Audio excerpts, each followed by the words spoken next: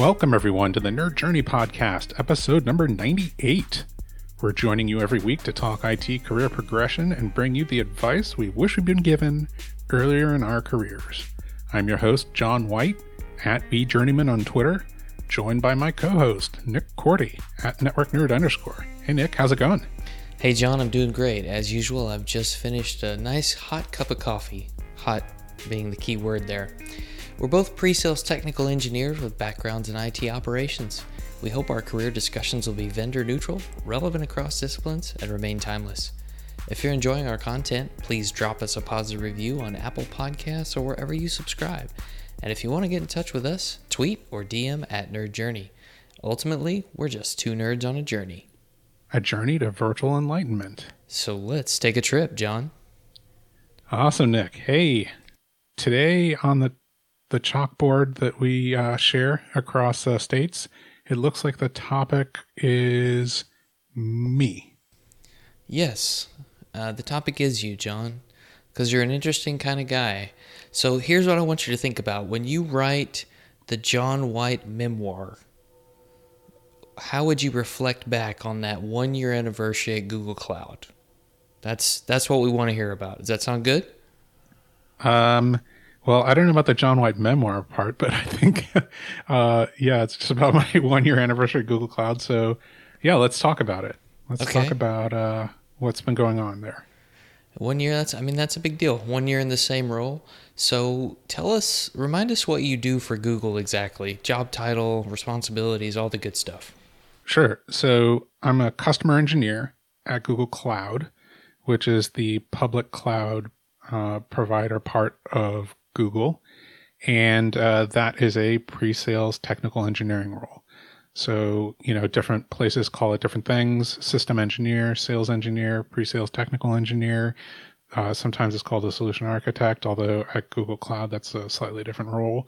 But that's it. I'm the frontline technical resource for a couple salespeople, as they try to make sales. And I'm their technical expert at the Google Cloud product portfolio. And I am the one who talks about, the technical capabilities of the product.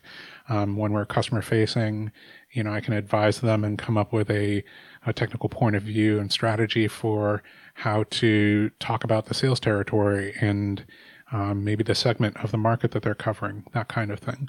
And then, I help them overall with their territory management. That's the job. It's very, very similar to the role that I had at VMware before I left VMware. And it's just, it's obviously slightly different in the execution. And how big is your customer base, roughly, and how many account reps do you support? So right now, I support 2 reps. I think that's the model that we're using in the San Francisco region, out of the San Francisco office. That seems to be what we're doing.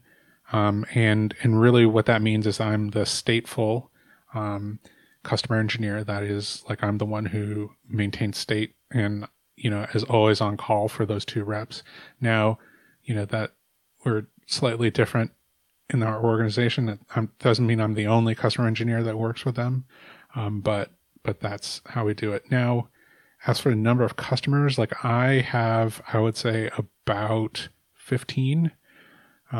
I don't have a more accurate count, and they range in size from kind of startup, born in the cloud customers to extremely large healthcare, hospital accounts. So runs the gamut. Although they are all in what Google Cloud calls the enterprise space. It's just Google Cloud might define that slightly differently than VMware did. Sure. Yeah, that totally makes sense. What about the sales engineering job itself at Google Cloud instead of a role like tech marketing, management, or some other path that maybe you thought could be an option for you? Sure. So I think, as I was progressing in my career at VMware, I did not take the time to set myself up to pursue a different type of job role. That is, I wasn't pursuing, excellence in solution engineering, which is what the title was at VMware, and at the same time setting myself up to do more tech marketing. I wasn't setting myself up to also be a people manager. I wasn't pursuing that like aggressively. Either one of those things. I wasn't aggressively pursuing becoming a product manager. I think there were things that I was doing that could have started me along that road. It's just I left before that really came to fruition. But so I think like when the opportunity, and came along to start looking for a different role, I was looking for that same role. Makes sense. And even at another company, the responsibilities could be very different. Yeah, that's true. I think, the biggest difference is probably not the kinds of things that I'm doing. It's just the organization that I'm doing them in and like the type and the customer mix. That's different. And of course the products. What about the team structure, for example? Your team of peers or team of specialists that you work with? Sure. Yeah. I think that is different. Well, the first, biggest thing is that we're kind of in a pooled model. So I would say group of 15 people that my manager manages, like we can all kind of mix and match. And, so we have different strengths when it comes to product mix. So when there's a gap in my knowledge about a product, I can bring in one of my peers who has more experience in that product, and they can help fill in or even take primary, on a specific project, or even take over as primary as the kind of stateful customer engineer for that customer. So we can swap in and out that way. A little bit more freedom to do that. Usually it's, you start working as in an additive way as opposed to swapping out, but, there's the freedom to do that as well. We have very similar overlay structures, which is, product specialists who specialize in things like artificial intelligence and machine learning, for example, or analytics or databases and storage.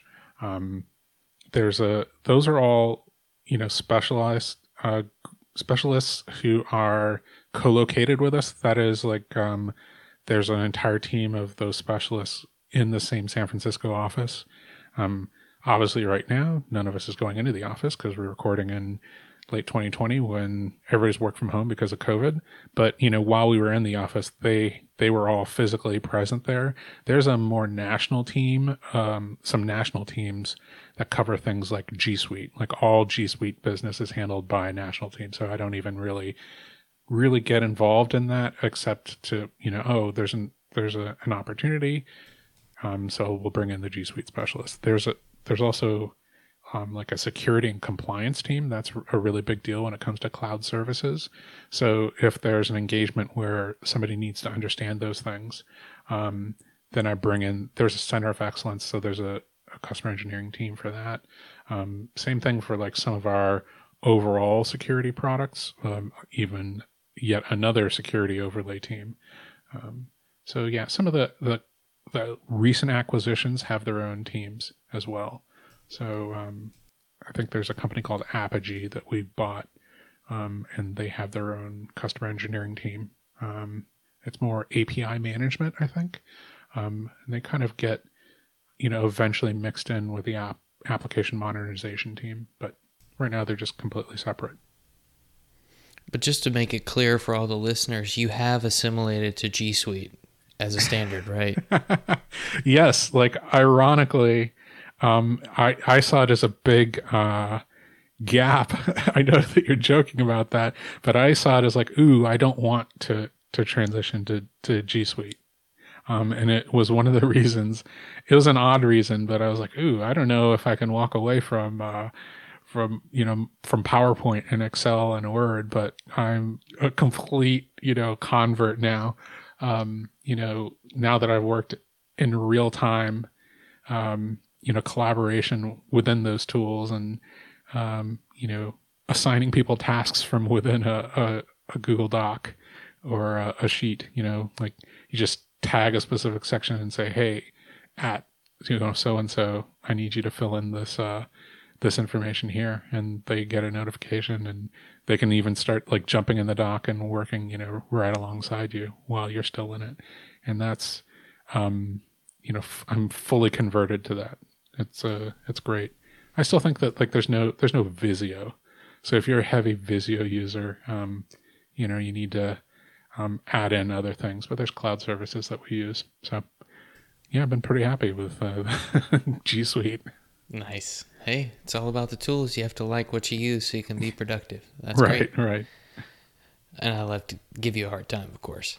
Now, I think there was a difference in the way compensation was structured in this role compared to the last one. Is that correct?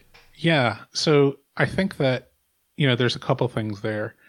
For anybody who is in this role of, pre-sales, technical resource, there is usually what happens is that you're assigned to a territory and there's a rep that's covering that territory, and you have the same attainment that representative in that territory has. So, if I'm covering rep A and rep A makes, 105% of their quota, then I'm making 105% of my quota. And if you're covering 2 reps, then, whatever their quota adds up to is your total quota.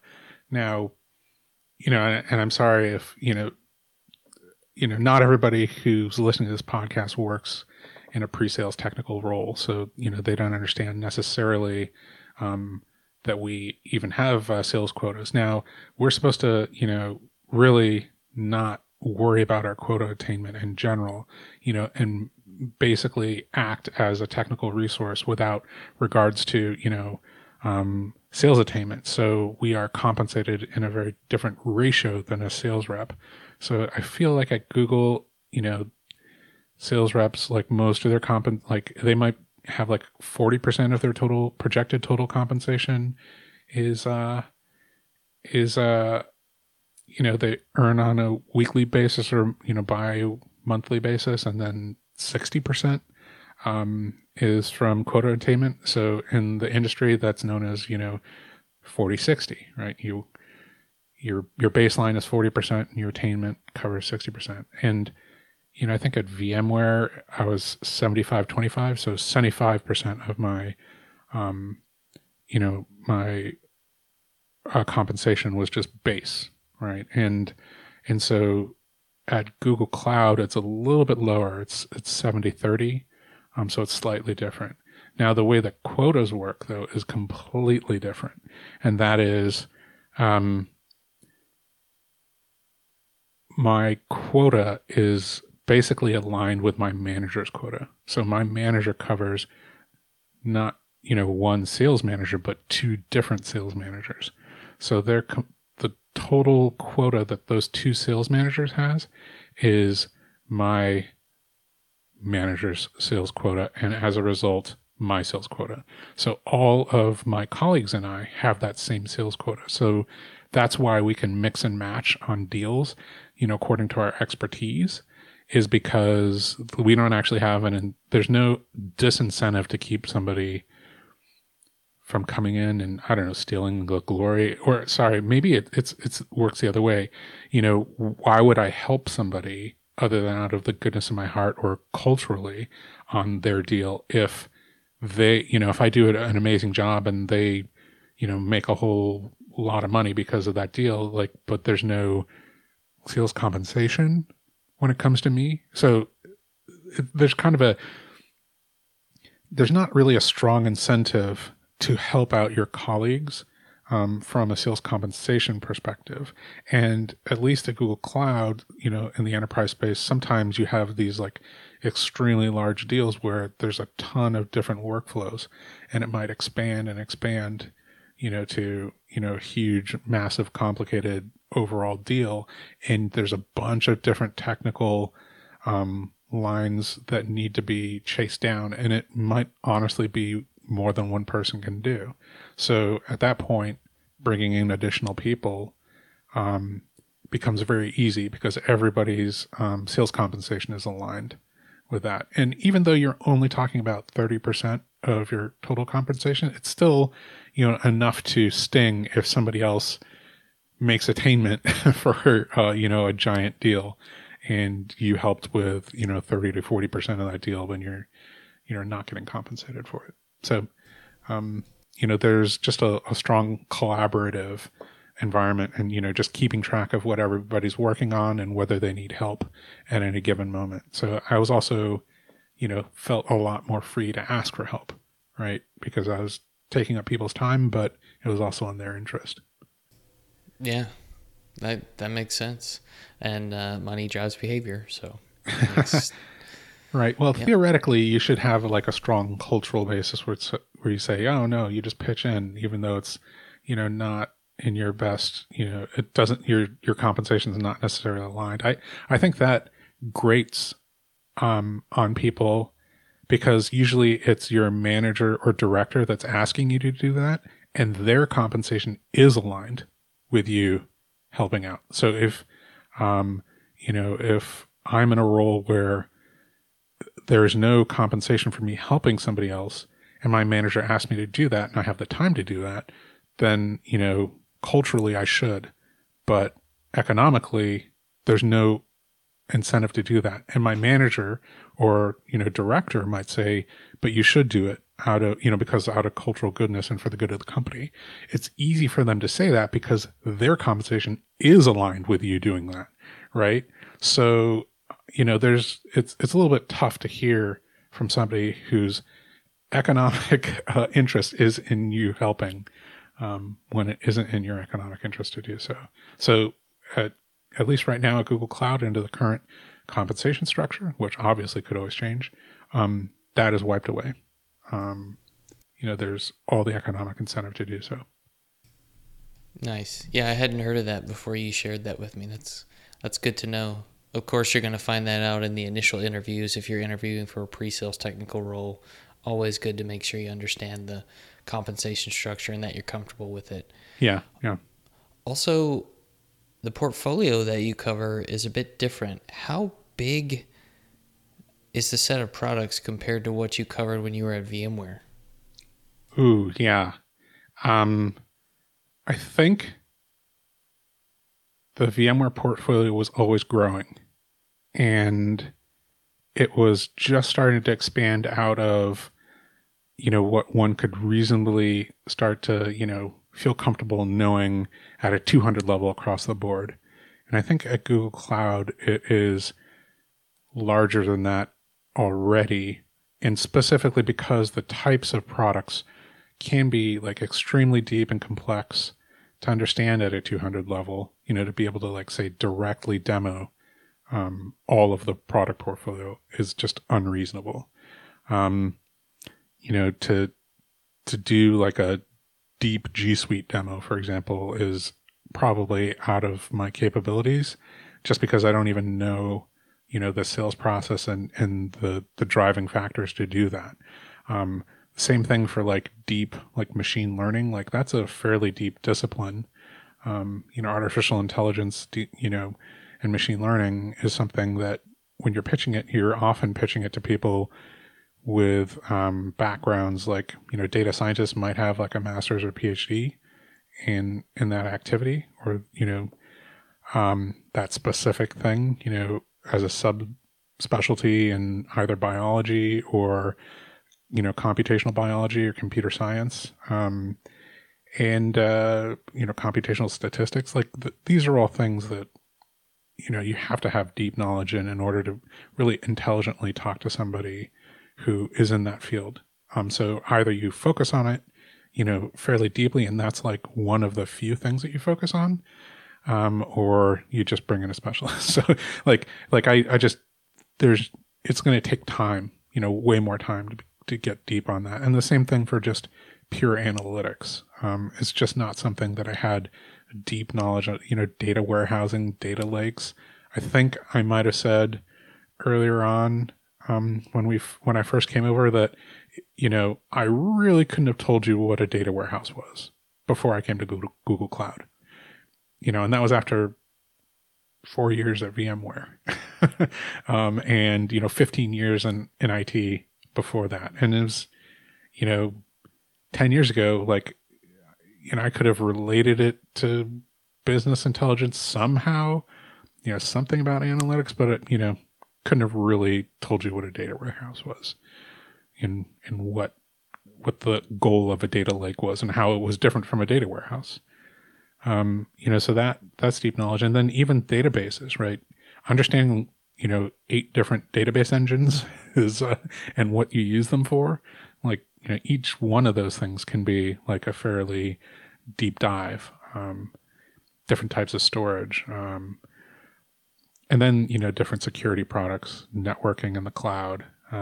So, I would say the breadth, and it's tough to compare, but like, I think the depth of knowledge that is required to be, really proficient and excellent in each of the different areas is a steeper climb. That's the difference, I think. Okay. Well, you're the kind of guy who's up for that kind of intellectual challenge, I know. Yeah. Now, what about this, John? I remember when you first started, you made the transition from 100% field-facing solution engineer role to a customer engineer at Google who was expected to come into the office each day. Right. Yeah, that was a big shift. And that was a rough one. It added to my commute, my daily commute, it became like a daily 40 to 50 minute commute. And at VMware, I would go into the VMware headquarters because I'm located in the Bay Area. And, that was kind of a cool thing to take advantage of, office space and meeting rooms and, snacks and stuff like that. But I could really pick and choose when I was doing that, weekly, every other week, so on and so forth. It was my choice. And that was a big shift. And it was a big change, but the benefits were really high, because I was face to face with my colleagues, face to face with those technical specialists, and they aren't just people that you're on a conference call with, and then all of a sudden you meet at like a mixer or something for the first time, 4 months later. And, or at, annually at a sales kickoff, right? It's like the only times that you really maybe see some of these people. And, that is, you can see them, a bunch of times just passing in the hallway. A thought occurs to you when you see somebody, you can just go to lunch, like, cause you're going to lunch every day with a bunch of people. So the cross-pollination and hearing what other people are working on and getting ideas and asking your dumb questions in a social context, all that stuff, just gets smoothed out. And I, now that we have to work from home, I really miss all that stuff. I don't miss the commute. I will say that, but I miss all of the, like, the benefits that came from mixing on a daily basis in a face-to-face way, and especially eating meals together. Like, we would have breakfast meetings, because you could get breakfast at the Google offices and, just talk about stuff. That was a great way to meet, people that were just joining the team. Same thing for going to lunch. It was just such a benefit. And so moving to work from home, I really miss that. So you're telling me they don't have smoked meat as a service for free through Google because of working from home? No, I'm totally DIY for smoked meats. Oh, that's too bad. Well, you take what you can get, right? How about this one, John? You had a lot of experience in that sales engineer role when you first started at Google Cloud, but anytime you start at a new company, you lack that internal knowledge of the organization and its practices. What was that like going into it for you? Yeah. Oh, man. That was a much bigger deal than I thought, and it took a lot longer to come to terms with it than I thought. Sitting here at about a year, I'm thinking, okay, I've gotten my mind around it. Not only like the structure of the teams, but also the processes of involving them. I think it literally has taken a year for that to happen. Like which teams do what and when do you call them in? Like that was a very, very difficult thing for me to learn. Like we have, like I mentioned, overlay specialists, and even that process of calling them in and the best practices for doing that, I think I kind of got settled into that at like 9-10 months. There's another team, like I mentioned, like the solution architect role, is a different one from the customer engineering role at Google Cloud. And when do I call in those solution architects? They actually tend to be more code driven, as well as having like a product overlay. So they've worked on integrating actually some of those products and writing the code and can provide some of the examples for doing that. Product managers, I think that's, very similar to involving product managers at VMware. So that wasn't as much of a change. We have a new role and title in the customer engineering organization called an enterprise cloud architect. And their differentiation from a customer engineer is very subtle, right? Very, very subtle. Tend to be a little bit more program management experience and just handling multiple threads on complex deals and that kind of thing. So, that just like when you would need one, when you need to involve somebody, any one of those roles it just takes time to understand. Like, you need to have it explained to you like 20 times, right? Because you're learning so many other things, at the same time. And I just found like that need to be humble was just so important to say, I am not an expert at this, and that's okay. I will gain competence over time at when to involve whom, and I just need to repeatedly ask for guidance on this and have it explained to me over and over again. And then actually one of the things that I've taken upon myself is to, when I identify these types of things, I'm writing a document on this. It's like, this was something that took me a long time to figure out at Google Cloud. And if you're joining Google Cloud or joining the customer engineering organization at Google Cloud, you need to, here's a document for you to understand this.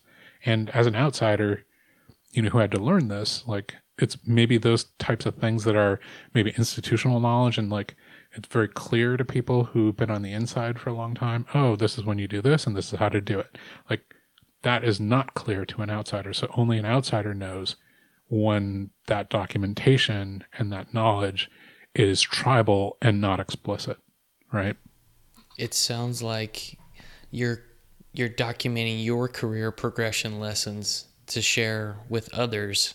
Yeah. So that eventually it's going to lead to your own progression. Maybe you can show that to your manager that you've done it and you've helped onboard this many new people, and that helps you get that next raise.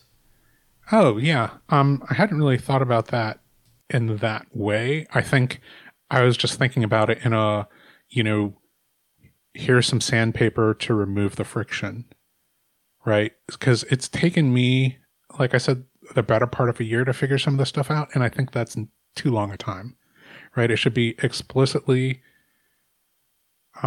stated somewhere and then maintained by somebody. So since I haven't been able to find it, maybe it has been, explicitly stated, maybe even during like orientation, but then that orientation material is stuff that you just might not revisit ever again, and then new positions are constantly being created. Like there's a solution manager position, which is different from a product manager position and a solution architect position. So what does that person do, and when do you involve them in your deals, or opportunities, right? So, I think when I was joining, like somebody asked, like, well, what do solution managers do? And the person was like, I don't think that's a role that we have at Google Cloud. And somebody's like, I'm a solution manager, and it's just been created in the last like month, right? So, obviously, like anybody who had tribal knowledge of everything before, that tribal knowledge is no good for this, brand new role. So on and so forth. Yeah. It's,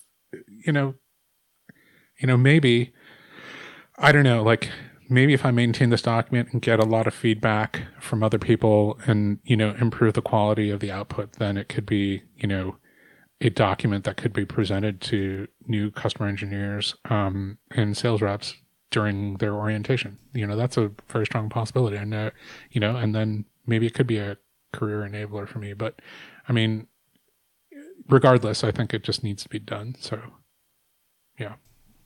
So you did it. That's awesome. Yeah. What about the customer base? It seems a little bit different than what you experienced at VMware.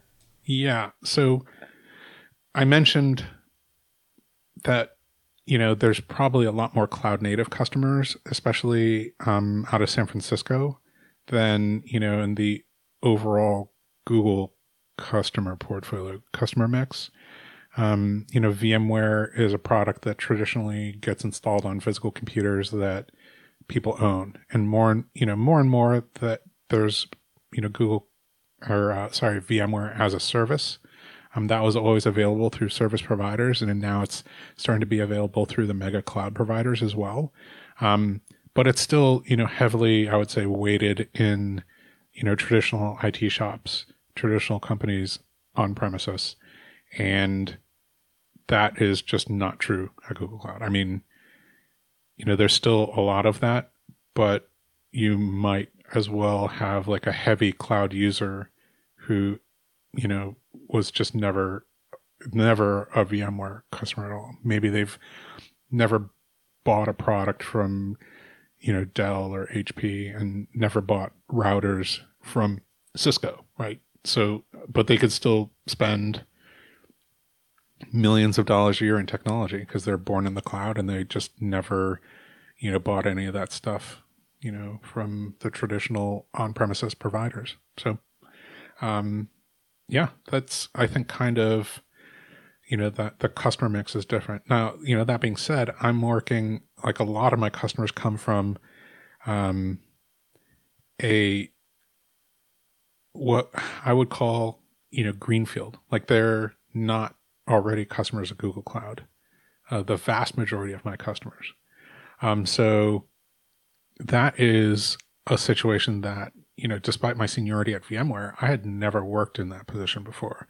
I kind of missed out on the group of, VMware solution engineers or systems engineers who were trying to bring VMware to people for the first time. By the time I made it to VMware, it was, the established how you do IT in traditional IT shops is through virtualization, not vast fields of like, bare metal operating system installs. At Google Cloud, cloud is not necessarily new to people who are buying technology. A lot of people don't run Microsoft Exchange on premises anymore. They subscribe to Office 365. But that doesn't mean that they're comfortable with cloud technologies for huge parts of their portfolio, or a lot of their intellectual property sitting in a cloud provider instead of on their servers, right? So change that, like that's really different. And even if they are, they probably have bought from Amazon Web Services or Microsoft Azure because Amazon was first, and they probably have a big relationship with Microsoft already because of Office 360 and Windows Server and all those things, right? So it's a very different job to be breaking into a customer from the first time rather than when I was a VMware solution engineer, systems engineer, where the customers were already, I would say, probably already spent $1 million on VMware at some point in, over their history. So really what I was doing was managing their growth and then trying to help them understand the value of additional products within the VMware portfolio they just hadn't thought about. They had thought about VMware only as a hypervisor company, and I wanted to help them understand the different parts of the VMware portfolio that they were maybe missing out on. At Google Cloud, sometimes they haven't thought about Google as anything except a search company and, Android, and they haven't thought about Google at all as a technology provider. Is that even possible? Is any of the stuff that Google's doing relevant to what I'm doing? And if so, like, can I just buy it from Amazon, which I'm already doing it, or Microsoft, who I already buy stuff from, right? So it's just a very, very different job. At least you could put them on the map with Google Maps. Think about it like that. Right. Well, no, actually, because I don't represent. That's another thing that I don't represent in Google Right. Cloud. But there's a whole separate Anyway. Maps team. But I know you're making a joke, and I'm smiling and laughing on the inside. As usual. How about that? How about the career progression lesson from this particular new customer interaction? Yeah, I think that it's a muscle for pre-sales technical people that they should probably be exercising, because you never know when you might be working at a place that is doing that, right? So, talking to customers about, a different line of business that your organization has is very closely aligned with talking to a customer who hasn't bought anything at all from you. But it's different. It's different. Making that first sale to a customer is different. And even that, I'm not sure, coming to Google Cloud is a fair representation of that. Like, I would say getting a call back when you call in, you say, hey, I work at Google, is maybe a little bit easier than if you leave a message saying that you're from a startup that nobody's ever heard of. Right. Sure. So it carries some weight. Yeah. Yeah. And I think within the technology industry, people do think about Google as like a giant machine learning and, data science type of operation, if they're inside the industry. So, yeah. And it's also not fair to say that they've never bought anything from Google. Like, most of the companies we call on, like, buying Google ads is probably one of their top marketing line items, right? But it's just a completely different relationship from the ads team, which works, and it's completely outside of Google Cloud. So it's not the same business, basically. Yeah. Well, it's kind of an exercise in education when I think about it, because you're educating this potential customer on some things your company does that they might not know about. Yeah. It's not that you weren't doing that before, but you're presenting the company and this whole new area of innovation that they just didn't know about to them for the first time. Yeah, that's exactly true. That you said it very succinctly. I just pulled a John White on John White. I like that on record. Well, It wasn't a question. It's just a statement. Then it's definitely a John White. But back to the questions. Yeah. How about that new customer segment being healthcare? I don't think that was something that you covered before. That's true. Yeah. So at VMware, healthcare was a very specific vertical segment, and I wasn't in that vertical, right?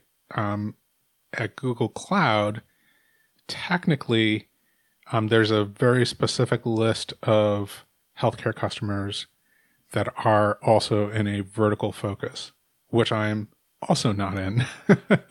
So I'm kind of working in the vertical while not being part of the vertical. And internally, what that means is, like, if you have a vertical team, it's probably a specific sales management team and a specific sales reps, which are all, inside the umbrella of that vertical. So my manager isn't a customer engineering manager of healthcare and life sciences reps. Customer engineers. And the sales manager that my reps report to is not a sales manager of healthcare and life sciences reps. Like, it's just mixed in. So, that is also a new experience.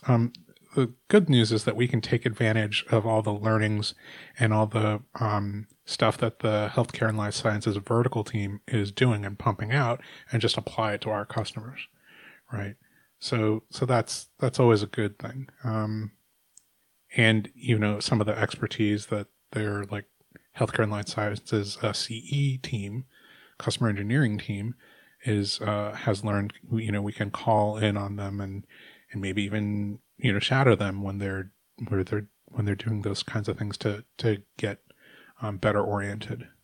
But yeah, it's very, very different. I would say, like, you know, that was a big change to just have to learn about a completely new industry, or have to learn about an industry and all of its jargon, their buying patterns, their motivations. Before, not that much of what I was doing was like a specific vertical, right? So if I had a silicon, chip manufacturer, then I had to be vaguely aware of the stuff that they focused on, or an auto manufacturer that was not one of the, big three, big five, big however many, then, I, would kind of, learn a little bit about it, but not really be that industry focused, to having, 80% of my customers in a specific, vertical focus. Well, now you have to really understand and have an opinion about how technology is used in that industry, and bring that point of view along with you, and understand how the product portfolio is in that. And that's just very, very different from what I did before.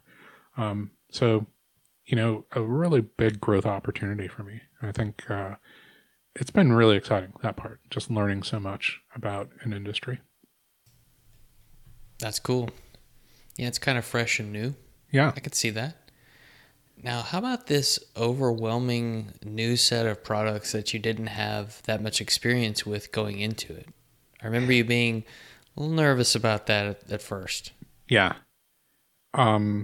Still nervous. Have my head around it a little bit better a year in. Like, it's taken the better part of a year to get comfortable with that. And I think a big part of that is just, again, the need to be humble. We had a whole architecture certification that, is kind of one of the deliverables in the first 12 weeks. And you have, kind of 8 weeks, upfront to do training on that, and really not have to be customer facing at all. So there's a big block of time that's, there just for your ramp up. And that's amazing and great. It's also not really enough time to really be competent on so many different products, like I said, with such a depth of complexity about them. So it's taken me a year, like I said, to get my head around that. And, I was looking back at, I think, one of the episodes that we did. I think it was probably our, the episode 23. Yeah. Which was, I think, my 3-year review at VMware. That's right. Yeah. And I said it took like a year to get to like competency in the job. And then you have to work at being proficient at it, like, the next step up. And that's the same. It's just, I thought, hey, now that I've done it once before, like, I can be, so much better at that. And no, it still took a year to get competent and then work on being proficient. So, what does that say? Is that a me thing? Hopefully, the stuff that I went through, I can document well enough so that other people can, have an accelerated timeline. I just don't know. But I think that being open to being humble and knowing that I am not an expert at these things, and I don't need to be an expert, and all I have to do is work on gaining competency and not be afraid to ask what might seem like stupid questions in an open forum in front of my peers, like that, has served me well. Not everybody's like that, right? So every time somebody else has come on, I've, offered, I was like, hey, if you want to ask like one person who's not going to judge you because, they're not worried about being judged, feel free to ask me. And if nothing else, if I don't know the answer, I'll ask it in the open forum if you're worried about that, right? Because like I said, I'm just not afraid of asking what might be perceived to be a dumb question, because if I don't know it, then I probably do need to know it, right? Yeah. Well, that brings up a question I had, John. It sounds like if I want to get a job at a technology company or some place that requires some knowledge of this portfolio of products, I may not have to know that much about them to get the job. Is there hope for the person who applies who may not know anything about the portfolio at all? So I would say that your best bet is to have one of two things. One is deep domain knowledge. That is, you know a lot about the products. You've applied them, you've helped implement them, and maybe even helped sell them before. Like that's one path. And then the other path is to have also deep domain knowledge, but about technical sales, right? Or whatever like the job role is. So you've done the job role just in a different domain, not having that same product mix. So those are the two ways. So there's a third way, which is becoming a little bit more common because at least in the specific job that we have and, pre-sales technical engineers, like there's just not enough of us out there. So more and more companies are investing in ways to recruit people straight out of college to come in as an extremely junior version of that role. And I think it's interesting because probably nobody ever thinks, oh, I want to be in technical sales, like when they're in junior high or high school or college. Like it's just a role that I had never heard of. I'll say this. It's a role I had never heard of. And my father had the title. Okay. He was a technical sales representative for Eastman Kodak. And I just never connected that with what I'm doing until well after I was doing it. Okay.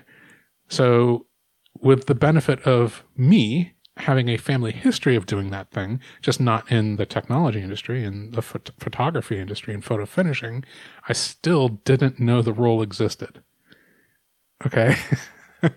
So, recruiting into it is just a tough thing. So that is, that third way. And then I think, that, opening up different pathways, I think is going to be a big advantage to companies that are trying to recruit into this type of role, because it's a big risk, right? The ideal candidate is somebody who's done the job in a different part of the country, right? And they just happen to be moving to your geography. Like that's the ideal candidate, already does the job, but working for the company that you're working for, and you're just, oh, I happen to be recruiting and you happen to be moving here. That's the ideal candidate, right? And of course, that doesn't actually solve the problem for the company, which is, hey, we need more people to do this role because we're expanding as an organization, right? Hopefully expanding. And Google Cloud is expanding, trying to expand very, very quickly. So has like probably an even more acute, need for that recruiting, and has probably a more acute recruiting problem. So, yeah, that makes sense.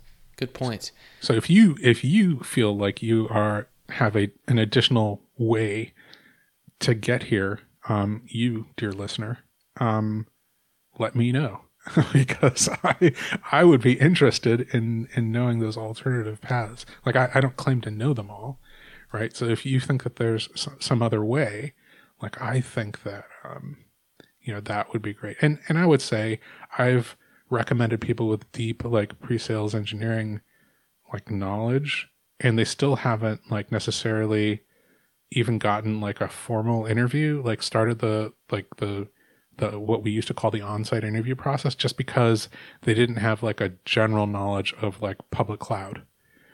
And you still needed like a baseline of that in order to even probably get started. And it's probably true at VMware. Like, if I came in with like a heavy telecommunications, pre-sales technical engineering background, but didn't know anything about virtualization or desktop or security products or public cloud, which are, kind of the main areas that VMware has, then probably wouldn't be a good fit to even start that process. Probably would say, hey, get some knowledge about that first, if you have no knowledge about it. So, same thing at Google Cloud.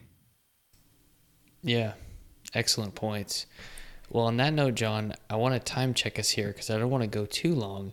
Are there any other career lessons learned that you want to add real quick before we wrap this episode? By the way, hint, hint, we're going to go to a part 2 because there's more to the story. Yeah, that's a really good point. We're like halfway into what we were prepared for. So yeah, I would say, for somebody who's breaking in, like just identifying like what it is that you want to do, early on and being open to, kind of non-traditional roles and listening to, podcasts like ours, but there's other ones like, for example, there's 2 podcasts that I can think of on pre-sales technical engineering. And, we can put the links in the show notes about that, and people who have, broken into, we had Ramsey Marjaba on, and he has, his like SE community that he's even built. So, we can refer people over there. But, if you're just trying to get into IT in general, like that's a non-traditional role anyway. Like how do you, most people don't have like a college degree in IT management, right? Like what school has that? There's a few, but not a bunch. So, like think, open your mind up and educate yourself to the different types of jobs that are out there. So, you can go to various jobs, various companies and say like what technical jobs are available. Software engineering is a very traditional role in, but like what are the other types of roles? Is there analytics? Is there database management? Is there, what other things are out there that maybe you could gain expertise in, or maybe you have that expertise already and be like, not like this traditional hire of traditional job role, like doctor, dentist, accountant, lawyer, software engineer starting to become one of those things, right? But what other things are there? Project management, database management, technologist in general. So anyway, I'll stop. High school math teacher. Yeah, teacher, college professor, very traditional. Yeah. So with that, I think that's it from me before we wrap. So How about you? Did you have any other questions before we get out of here? No, I'm going to save them for the sequel, John. Okay. Sound good? Sounds good to me. Just a reminder that we want people to subscribe and give us a positive review on Apple Podcasts or wherever you're listening. We want to know if we're being helpful and are always looking for interesting questions to ponder. We're collectively on Twitter @NerdJourney. All right. Farewell, listeners. Tune in next time as the journey continues. I'm John White @VJourneyman for Nick Cordy @NetworkNerd_, signing off. Adios.